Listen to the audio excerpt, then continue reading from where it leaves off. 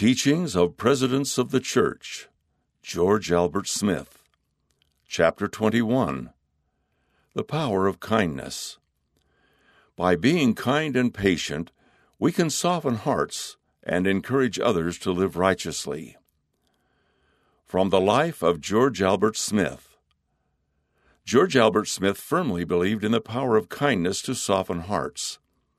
He taught that we should meet our problems in the spirit of love and kindness toward all. His granddaughter told of how his kindness and consideration of others brought peace to a tense situation.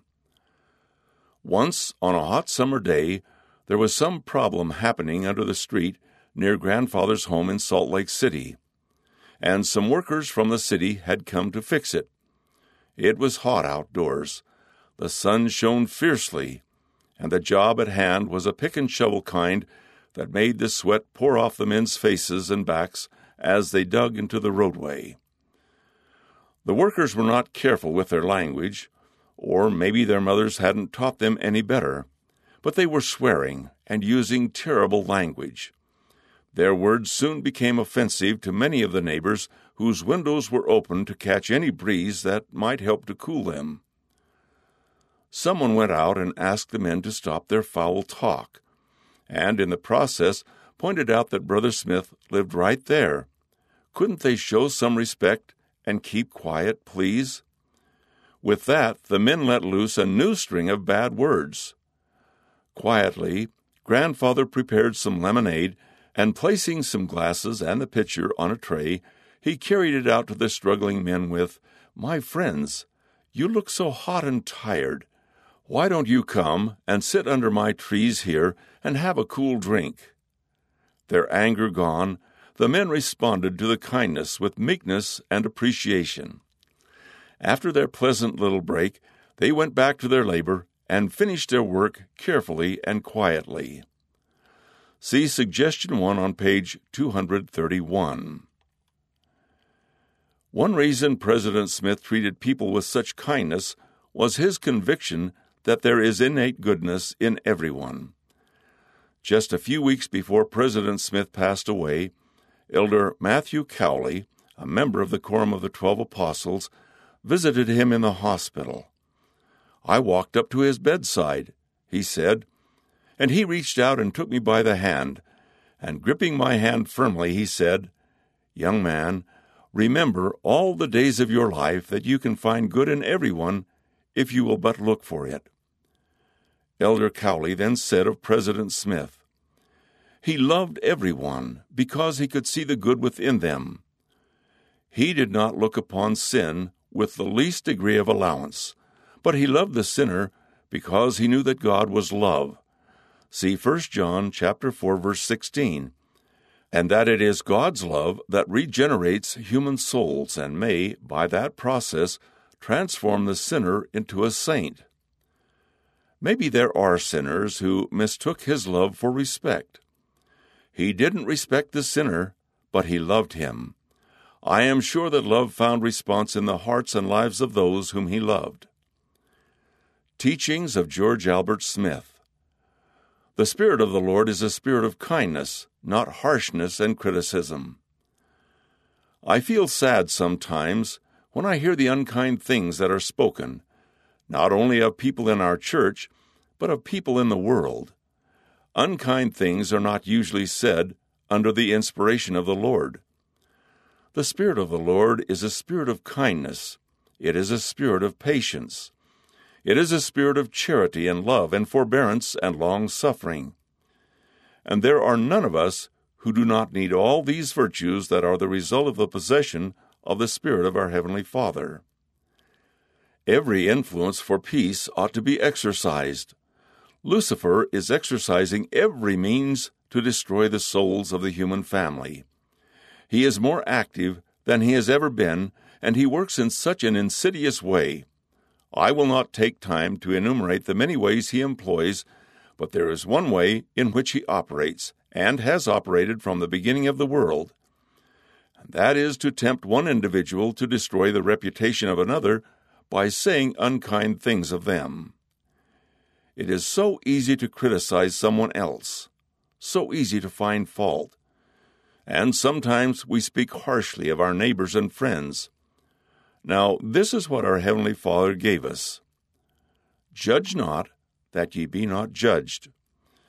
For with what judgment ye judge, ye shall be judged, and with what measure ye mete, it shall be measured unto you again. And why beholdest thou the mote that is in thy brother's eye, but considerest not the beam that is in thine own eye? Or how wilt thou say to thy brother, Let me pull out the mote out of thine eye, and behold, a beam is in thine own eye? Matthew chapter 7, verses 1 through 4. As a people, we are advised not to be critical, not to be unkind, not to speak harshly of those with whom we associate. We ought to be the greatest exemplars in all the world in that regard. Consider the criticism today. Pick up your newspapers and see the unkind things that are being said by individuals about others. And yet, many times, the individual who is criticizing has a beam in his own eye and does not see at all clearly, but he does think his brother has a mote in his eye. Suggestion 2 on page 231. Aren't we rather prone to see the limitations and the weaknesses of our neighbors? Yet that is contrary to the teachings of the gospel of Jesus Christ. There is a class of people who find fault and criticize always in a destructive way. There is a difference in criticism.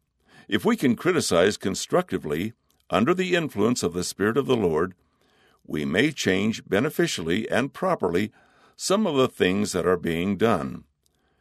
But if we have the spirit of fault-finding, of pointing out the weaknesses and failings of others in a destructive manner, that never comes as a result of the companionship of the Spirit of our Heavenly Father, and is always harmful. We should look for the virtues in others and offer sincere praise. I stand here tonight to speak of a man who has several years ago gone home. I refer to Francis M. Lyman of the Quorum of the 12 Apostles. And I want to say to you that that great man was as tender as a baby, just as tender as a little child, and his desire to help and encourage was beautiful. I have heard him compliment his brethren many times when they have done something praiseworthy. One had delivered a fine address. Another had borne a convincing testimony. Another had done something else praiseworthy. I have seen him put his arm around them and say, I am proud of you and the fine thing you have done. Is not that a commendable way to live? That is the way to make ourselves happy. If instead of being jealous, we see and appreciate and commend the virtues and abilities of our fellows, if we see the power for good in others, how much better it will be. Many of us live in such an atmosphere that we are almost dumb when it comes to praising somebody else. We seem unable to say the things that we might say to the blessing of others. Let us look for the virtues of our associates, and observing them, make them happy by commending them. I plead with you, my brethren and my sisters, let us be generous with one another. Let us be as patient with one another as we would like others to be with us. Let us see the virtues of our neighbors and our friends, and speak of those virtues, not find fault and criticize. If we will do that, we will radiate sunshine, and those who know us best will love us. See Suggestion 3 on page 231. Kindness has the power to lead people from their mistakes. There are those who will make mistakes. There are those among us today that have gone astray. But they are the children of our Lord, and He loves them. He has given to you and to me the right to go to them in kindness and love and with patience and with a desire to bless, seek to win them from the mistakes that they are making. It is not my privilege to judge some of these that have made mistakes and are still making mistakes, unless I am so called by reason of the authority that may be conferred upon me. But it is my privilege, if I see them doing the wrong thing, to, in some way, if possible, turn them back into the pathway that leads to eternal life in the celestial kingdom. Let us not complain at our friends and our neighbors because they do not do what we want them to do. Rather, let us love them into doing the things that our Heavenly Father would have them do. We can do that, and we cannot win their confidence or their love in any other way. What a joy, what a comfort, what a satisfaction can be added to the lives of our neighbors and friends through kindness. How I would like to write that word in capital letters and emblazon it in the air. Kindness is the power that God has given us to unlock hard hearts and subdue stubborn souls and bring them to an understanding of His purposes. See Suggestion 4 on page 231. Love and kindness in our homes can lead our children to listen to our counsel. It is our duty, I should say it is our privilege as well as our duty, to take sufficient time to surround our children with safeguards and to so love them and earn their love that they will be glad to listen to our advice and counsel. Live in such a way, in love and kindness, that peace and prayer and thanksgiving will be in your homes together. Do not let your homes just be a place to hang your hats at night and get your meals and then run off someplace else, but let your homes be the abiding place of the Spirit of the Lord. I pray that we may be filled with that Spirit that comes from the Lord, and that is a spirit of love, of kindness, and helpfulness, and of patience and forbearance. Then, if we keep that Spirit with us in our homes, our boys and girls will grow up to be what we would like them to be. I remember a few years ago, I was on a train going north. I saw, sitting in the day coach of that train, a woman that I had known. She recognized me as I passed down the aisle of the car. She spoke to me, and I asked, "Where are you going?" She said, "I am going to Portland, Oregon." I knew that the family were not well-to-do. I knew that this woman was the mother of a large family of sons, so I said, "What takes you to Portland?" She said, "I have a son there in the hospital." I was not aware that any of her children had moved away, so I questioned a little further, and then she opened her heart to me. She said, "My youngest boy, a few weeks ago, left home and did not tell us where he was going. We received no word from him, but he thought he would go out into the world, no doubt, and see it for himself. And the first intimation that we had of his whereabouts was when a telegram came from the Mercy Hospital in Portland stating that our boy was there sick in that hospital." She said, "Of course, the message shocked us very much. There was only one thing to do, and that was to raise means to go at once to that boy." She was prepared to sit up during that long ride, day and night, not resentful of the unkindness and thoughtlessness of her boy, but only thinking that he was hers, that he belonged to her, that God gave him to her, and that our Heavenly Father expected her to use every possible means to enrich his life and prepare him for the opportunities that awaited him. So through the long hours of the night, as the train rumbled over the rails, this good woman sat there, yearning for her boy, every mile taking her just a little nearer to that lodestone that was tugging at her heart. Finally, when she arrived, quickly as she could, she made her way to the hospital. It so transpired that the place where I was to remain was not far from the hospital, so I went over there to see what had occurred. There was that sweet mother sitting by the bedside of her boy who had been seized with a serious attack of pneumonia, and he was lying there in pain. She was not scolding him because he had been unmindful of her. She was not resentful of his thoughtlessness and of his carelessness. She was just thankful to be with her boy that God had given to her. She was now trying to nurse back the child for whom she had entered into partnership with her Heavenly Father to bring him into this world. He, by the way, was about 16 years of age, but her baby. She was trying to encourage him by telling him the things that would make him happy and contented, holding out to him the opportunities that would be his when he was well.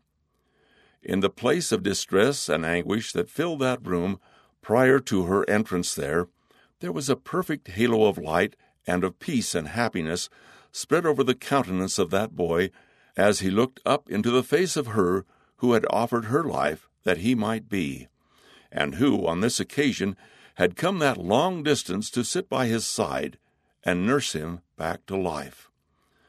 I wonder sometimes if these mothers realize how wonderful they are in the eyes of their children in a case like that. That boy had resolved, before his mother had been there many minutes, that never again would he be recreant to her. Never again would he be unmindful of what she had given to him, but determined that the name which had been given to him in honor would be kept by him in honor so long as life should last. See Suggestion 5 on page 231. I pray that the love of the gospel of our Lord will burn in our souls and enrich our lives, that it will cause husbands to be kinder to wives, and wives to be kinder to husbands, parents to children, and children to parents, because of the gospel of Jesus Christ, which is a gospel of love and kindness. Suggestions for study and teaching. Consider these ideas as you study the chapter or as you prepare to teach. For additional help, see pages Roman numeral 5 through 7. 1. Read the story about George Albert Smith preparing lemonade for weary workers, page 223. When have you seen an act of kindness soften someone's heart? What are some problems that you think could be solved with the spirit of love and kindness toward all? 2. President Smith taught that we ought to be the greatest exemplars in all the world in avoiding harsh criticism, page 226. What are some situations in which we can set such an example? In your opinion, why are harsh criticism and fault-finding so harmful? 3. Read pages 226 and 227, where President Smith tells of Elder Francis M. Lyman complimenting his brethren. How have you been affected by someone giving you sincere praise? Take a moment to think of someone whom you should compliment. 4. President Smith taught that kindness is the power that God has given us to unlock hard hearts. Page 228. What stories can you think of from the Scriptures that illustrate this principle? For some examples, see Matthew chapter 9, verses 10 through 13, Alma chapter 20, verses 1 through 27. 5. Review the story about the mother visiting her son in the hospital, pages 228 through 230. When a child goes astray, why is it sometimes difficult to react the way the mother in the story did? Prayerfully ponder how a spirit of kindness and patience could improve your relationship with members of your family. Related scriptures: Proverbs chapter 15, verse 1, Matthew chapter 18, verse 15, John chapter 8, verses 2 through 11, Ephesians chapter 4, verses 29 through 32, 3 Nephi chapter 12, verses 22 through 24, and Doctrine and Covenants, section 121, verses 41 through 46. Teaching help. Discussions in small groups give a large number of people the opportunity to participate in a lesson. Individuals who are usually hesitant to participate might share ideas in small groups that they would not express in front of the entire group. Teaching, No Greater Call, page 161. End of Chapter 21. The Power of Kindness, from Teachings of Presidents of the Church, George Albert Smith.